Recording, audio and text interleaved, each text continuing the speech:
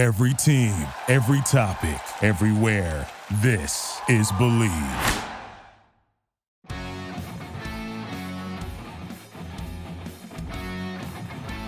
Hey everyone, welcome back to the Patriots Report. My name is Christopher Price, the Boston Globe. Today I am very happy to be joined by Nicole Yang, a colleague who covers the Patriots for the Globe. Welcome, Nicole. I want to jump right into it here with the first question I ask everyone who comes on this podcast. What are your initial thoughts on the play of Mac Jones through the first 5 games of the season?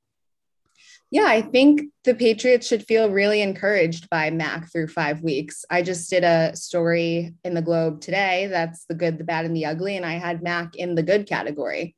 And I mentioned that if you look at the statistics, the Patriots offense ranks at the bottom in most categories: passing touchdowns, passing yards, red zone conversion. They're dead last. So it's not obviously they're obviously not this offensive powerhouse.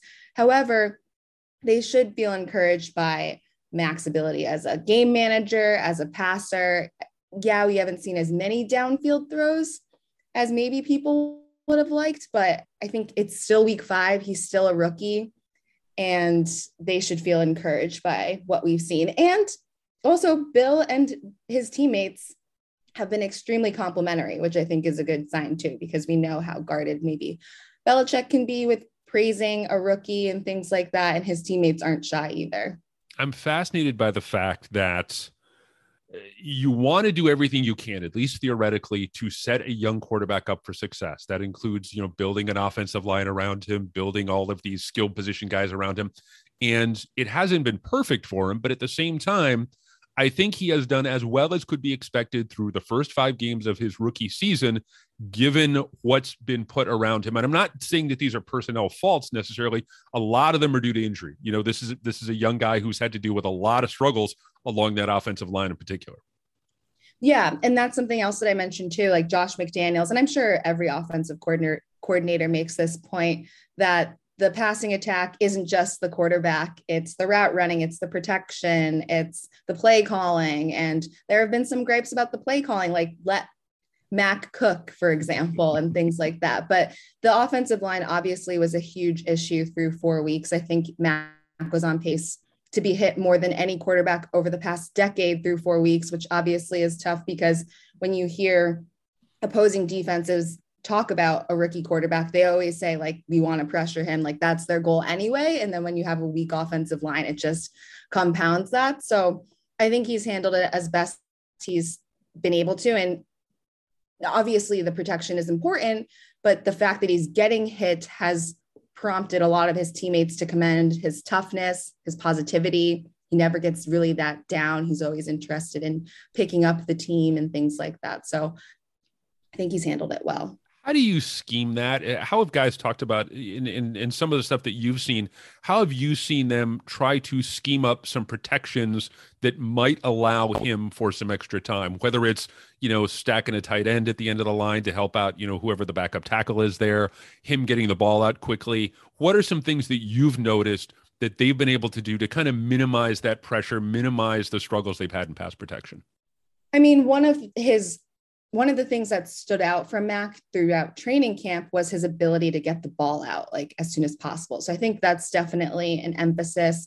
And in addition to the offensive line, the Patriots lost their best running back at blitz pickup and pass protection in James White. So I think there's additional adjustments there in terms of who can play. Brandon Bolden seems to be the option that they've deemed the best, but we'll see if that changes throughout the season.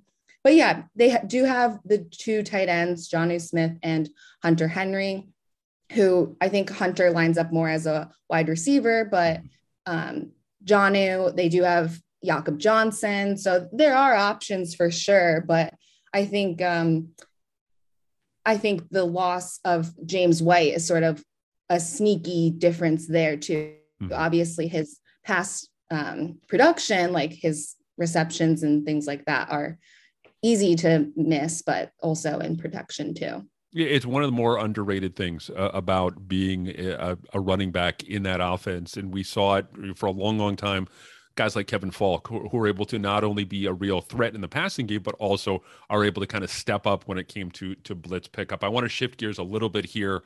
What's been the biggest surprise for you when it comes to this team through the first quarter plus of the regular season? Has it been the play of Mac Jones? Has it been the performance of Matthew Judon? What is one thing that stood out to you that maybe you didn't anticipate at the start of the season? I mean, Matthew Judon has just been fantastic. And I don't know if it's fair to say that people weren't expecting that. Like, I think people were anticipating he would be a big boost to the defense, but I think he's even exceeded those expectations. 6.5 sacks. You can't miss him on the field because of his red sleeves, but then he just, goes at the quarterback too. So I think he's been fantastic, and probably the biggest surprise just in terms of like the splash so quickly too, because obviously when the Patriots had so much turnover and added a number of new players this offseason, the big question was, okay, they look really good on paper, but how long will it take for that to show on the field? And Judon's just wasted no time. I'm going to make a broad brush, way too early, premature statement here, and I want to get your take on this. For years, we've seen guys on this defense who are maybe not necessarily outstanding statistically. And the first name that comes to mind is Teddy Bruschi, who was clearly the face of that defense for a long time. Right now, I think you can make an argument that that's Devin McCourty. Devin McCourty is the guy who's been here for a decade. He's a coach on the field. He's an extension in a lot of ways of Bill. I think now that Devin has been here for 10 years and we see him getting a little bit older, I'm wondering if we're seeing this defense transition from a Devin McCourty defense to a Matthew Judon defense in terms of his leadership skill, in terms of his production, in terms of the fact that he's at the podium every week. And a lot of that is obviously because of his production, but at the same time, a lot of that, he seems like a guy who is a leader, who's been there for years already. Definitely. And I honestly could have seen them naming him as a captain. They elected to just go 5 very obvious returnees and didn't really extend. If they had gone to 8, like they have in previous years, I could have seen them include him. But when you listen to the younger players talk, Josh Uche raves about Matthew Judon, Chase Winovich raves about Matthew Judon. When they signed Jamie Collins, Devin McCourty was talking about how excited he was to see Jamie Collins and Matthew Judon interact. Like, his name just keeps coming up. And then when he himself speaks to the media, he's so engaging. When he entered the press conference room after that win over the Texans, I was shocked with just how he was bubbling with excitement over the win. Like, he got to the podium and he was like, freak, like that was a great victory. And the Patriots just usually try and keep everything so even keeled. So I was surprised that he sort of showed that emotion. And I think that speaks to just his leadership and how comfortable he is in the system. And that's something he's mentioned too, that he's just been himself since he's got here, and he's really appreciated how much the team has embraced him. So I could totally see that. He's on a 4-year deal with McCourty, Hightower sort of reaching, getting older. I would say, like, yeah, I like the take. He seems to be the kind of guy, and I put Adrian Phillips in this class as well, who it feels like he's been here longer than he has already. It feels like and part of it is just because he's been a seamless fit. But as you mentioned, his energy, his excitement, the fact that he has kind of transitioned from a role in Baltimore to the one that he has here, it just feels like he's been here longer than he has. Maybe that's the best way to put it. Yeah, that would be an interesting story, because I had the same thought about Adrian Phillips earlier this year. I was like, wow, he seems like he's been a Patriot for like 6 years. And this was our first year really getting to know him because of the pandemic. And you see other guys, like, I think Darrelle Revis had comments today that came out like, I didn't enjoy playing for the Patriots. Obviously, you have sort of lesser known guys like Cassius. Well, who is that? Cassius Marsh. Yeah. Yeah. Cassius Marsh. And like outsiders, and they talk about their experience. Danny Amendola came out a little bit saying stuff. So it's interesting though, where it works and then where it doesn't. I would be curious to dig deeper there. Yeah, just to find that connection. It's been fascinating for me to see his sudden growth in the New England defense and to see how he's been able to play at such a high level in such a relatively short period of time. I want to shift gears here a little bit and I want you to give me one guy who has exceeded expectations to this point in the season. And maybe it's Judon, even though the bar was set pretty high for him coming in. And maybe one guy who's underperformed a little bit. I would submit that even though he played as well as he did last year, I would put Jacoby Myers into that category in terms of guys who've overperformed, because we saw him last year. It was almost a matter of necessity that he became the number one receiver by default, but he's continued to play at a very high level through the first 5 games of the season. And then I'd put in that other category, maybe Chase Winovich, a guy who's disappointed a little bit and maybe regressed, at least in my eyes. I'd be curious to get your take on who has overperformed and who has maybe underperformed to this point in the season. Yeah, Jacoby has really stepped up as like all reliable. Like he's not a splashy player. He still has yet to find the end zone. Was close on Sunday, but he just seems to be the guy, especially with James White out again, like a third down conversion guy, just always seems to get open whenever he has a drop. If he's wide open, that's like shocking. So Jacoby definitely has been good. I mean, I think it's tough because I think just it's still so early and they're all still trying to feel each other out. Like I think Kendrick Bourne is trending in the right direction. I think Hunter Henry and the pass catchers all seem to be trending in the right direction. I mean, I guess Jonnu Smith maybe might fall in the category of not performing at at sort of the expectations for him. Mm-hmm. He had a really tough game week 3, I believe it was. So, but I'm still trying to exhibit like a little bit of grace just because it is so early and they're all sort of trying to figure each other out. I think in terms of more players that haven't performed.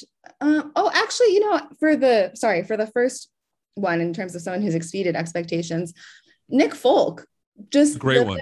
Yeah. The fact that there was that kicking competition over the summer, he was dealing with an injury. I was like, he's almost going to be 37. You sort of just wonder what he had left. And he's been fantastic. The Patriots have had the most field goal attempts in the league, which is, again, not a great sign for their offense, but he's connected on 14 of 15, including twice from 52 yards out. So that I think has been very important and a pleasant surprise too, just given the state that his career was at when the Patriots first brought him in 2019, he was out of the league. So yeah, they found a nice little gem there. I liked your piece the other day in the wake of the Texans game where he kind of felt, I don't want to say uncomfortable at the podium, but it was like, it's relatively new ground for him. But honestly, for a guy who's kicked as well as he's had over the first 5 games, maybe he should get used to being in the spotlight a little bit more. And maybe this is a guy who deserves a little bit more recognition and appreciation for what he's done for this team in the early stage of the season. Definitely, because he didn't even make the 53-man roster to begin with. That's crazy, yeah. And I maybe kind of see what the Patriots are doing. Like, I think Sunday had the most missed kicks in NFL history, I want to say. I think so, yeah, or at least close to it, yes. Yeah, and so clearly teams are on the market for kickers. So if they released Quinn Nordine and he went to waivers, maybe they're worried about keeping him, but they definitely chose the right player to move forward with. They definitely did. Let's look at the weekend a little bit. The Patriots face what I think is going to be their second toughest test of the season. Obviously, Brady, the Bucs, the defending Super Bowl champs. That's one far and away. Give me a recipe for success this weekend if you're New England. I imagine on the defensive side of the ball, it starts with slowing down Zeke Elliott, which is going to be a challenge given the state of that run defense, and trying to bottle up Dak Prescott. Yeah, I mean, also, I think Jalen Mills has to be healthy as well, just because if they are missing another cornerback, I think the secondary was exposed badly against Davis Mills, and Dak Prescott and Davis Mills are 2 entirely different quarterbacks. So I think that they need to be fully healthy in the backfield. But then, yeah, if they can't establish the run game, maybe it gives you a little bit more confidence there. But I think it's an interesting test because with the Brady game, yeah, the Bucs might be considered a tougher opponent, but there are all of those emotions and things like that. Like, I think this will be a true test to see what the Patriots might be able to accomplish this season and whether we need to temper expectations and things like that. And I think people have already started to do that 5 weeks in. But after the Miami game, everyone was saying, oh, they're one fumble away from being 1-0. And then when they beat the Jets, oh, they were one fumble away from being 2-0. And then I don't know. I think this is a good test, though, to see what we should assess moving forward, because their schedule is kind of tough over the next 5 weeks. So it's a good first gauge. One of the things that I always try and keep in mind, especially at this time of the year, I always try to remember it's never as bad as you think it is, and it's never as good as you think it is, because it's so early on and the season is so long. And this 17 games this year, we're 5 games in. We've seen teams make the playoffs after starting 1-5 and having injuries and dealing with quarterback changes and stuff. And so I'm always reticent to kind of take the temperature of a team in September. And I appreciate the fact that you're being guarded about it as well, because there's a lot of football left to be played. And when you look at Belichick teams traditionally, they spend the month of September trying to kind of figure things out a little bit, who fits where. And a lot of that, you can reference back to Brady in those years and how, they could kind of put on the gas and just kind of blow through the second half of the season. But I see them doing a little bit of that here as well, figuring out who fits best where. And part of that's because of injury, part of that's because of scheme and matchup and personnel and all that. But it seems like this, at least in that regard, is pretty familiar for a Patriots team. Yeah. And it's been like a roller coaster, because you see in week 4, they're a missed field goal away from potentially winning that game. And then you head into week 5 and the offensive line is missing 4 of their 5 starters, but it's the Texans and they're down 22-9 in the third quarter. And you're just like, what is happening? Like, is this team just totally cooked? Like there definitely been ups and downs. And so it's just so hard to, like you said, it's just so hard to really know what to expect each week. So what are we looking at this week? And I know we touched on it a little bit, and this is one of the last matchup questions I have for you. What are we looking at this week with the offensive line? Obviously, it's still relatively early in the week as we sit here right now. We can kind of put Trent Brown off to the side, at least for now, because of the IR designation. You kind of get a feeling, at least in the short term, that Karras and Ferentz kind of stabilize things along the interior a little bit. But how sustainable maybe is that moving forward? And what does this line have a chance to look like maybe come Sunday against the Cowboys? Yeah, I mean, I could see them putting Ted Karras at left guard and then moving, assuming he gets activated off the COVID list, Michael Onwenu to right tackle to fill in for Trent Brown. That possibility had been raised throughout the first 4 weeks as well when Brown was out, but Bill didn't really seem to entertain it that much. I think Michael Onwenu should be available because he did actually let something slip after the Texans game. He was expecting that Michael might be back, which indicates that he is probably vaccinated. So enough time will have passed. But I think that would be their best 5 players if they go that route. And Michael Onwenu has experience at right tackle. That's what he played a lot last season. They just haven't gone to it, I guess, yet, because he himself had said he likes to play like at one position. He doesn't really enjoy the shuffling around. However, just given the state of Trent Brown, like the fact that he's on IR now and going to miss at least another 2 games, I think they might go for it just because of how well things went on Sunday too. Gotcha. I want to wrap up here with one specific journalism question that we talked a little bit about before we started. Everyone knows it can be difficult to cover this team under normal circumstances, but I have a lot of respect for you guys on a regular basis, even, again, normal circumstances. It must have been really difficult over the last year plus to be able to cover this team because of the pandemic. It couldn't have been easy. My question really comes down to what are some of the changes other than Zoom calls and, the stuff that we see or we hear about on a regular basis, have you guys had to deal with that had made your job particularly challenging, and not just covering the Patriots, but just covering sports in general? I think it's just the type of coverage and the type of stories that you can produce, because football analysis, I wouldn't say is my wheelhouse necessarily. I would rather be writing stories that sort of get to know the players. And these aren't like stories that involve 2 hours of unprecedented one-on-one access with the star player. It's just being able to go into a locker room and have a face-to-face conversation with someone about a topic that you would just never talk about in a press conference.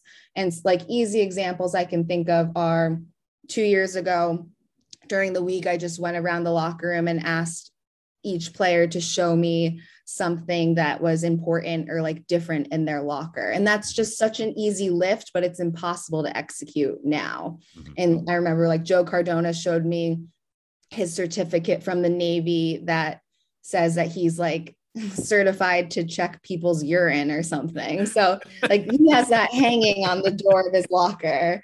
And yeah, so other people had like, I think Ben Watson had clay projects from his son. And so it's just a different way to get to know guys. I remember I did a story with the rookies about acclimating to the NFL and the loneliness they experience in their first year and things like that. And just those are topics that maybe they won't want to talk about in a large press conference setting. And it also feels unnatural to bring up in that setting. So I think it's maybe those types of stories that both the writers and fans miss out on, because it's just, I think it really limits the type of coverage that we can produce. It's all a lot more focused on what happens on the field, because we just don't have an opportunity to have more private, intimate conversations with these guys.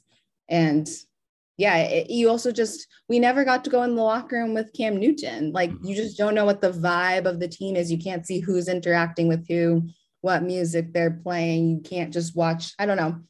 I remember one time James Devlin and Landon Roberts like did a fake interview, just the two of them. Like, you know what I mean? Just like little moments like that were robbed of, I suppose. It gives people, I try and explain to people, and look, I understand the real world circumstances here, and I understand being patient, and I understand, that there are new protocols in place, but it provides a level of coverage beyond the surface where you get to know them on a little bit more of more of a closer basis, closer. It can be difficult to be robbed of that if you're a reporter. I understand completely what you're saying, because there are instances I can remember over the years where you could pick up, information from a player. You can make a connection with a player outside of the game of football that would open up a door to a new level of coverage. I remember talking to guys about playing Madden, and I remember talking to guys about their families, and I remember talking to, along the same lines that you had with the Ben Watson thing. One of the stories that I really enjoyed, though, kind of cutting through that you did over the last year or so, was talking to Cam Newton's haberdasher, and those are the kinds of things that I think can still kind of, make their way through even in these, difficult times, these challenging times for sports writers. Yeah, for sure. And there are ways you can try and talk to people like maybe close to the players as opposed to them themselves, but it's just tough. And you're also robbed of just those like short interactions that you can gauge their mood or how they're feeling, or who's in the locker room a lot, who's not, who likes to talk to the media, who doesn't. Like, it just better informs your opinion on the team, I think, and your perspective on the team overall. But I do have a list of notes or story ideas for if we ever do get back in the locker room. So hopefully that happens soon. Fingers crossed. Well, Nicole, I really appreciate you taking the time to do this today. Keep up the great coverage of the team. Where can people get in touch with you? What do you got going on? Anything you want to promote these days? Yeah, I mean, subscribe to the Boston Globe. You can also read Chris's work there and the rest of our colleagues. And if you also enjoy the Boston Celtics, I host a podcast with Tom Westerholm and Chris Grenham called the Genotime Podcast on the Blue Wire Podcast Network. So feel free to check that out as well. Awesome. Nicole, thanks again. I really appreciate you taking the time to do this, and hopefully we can hook it up down the road later this season. Thanks, Chris. Thank you.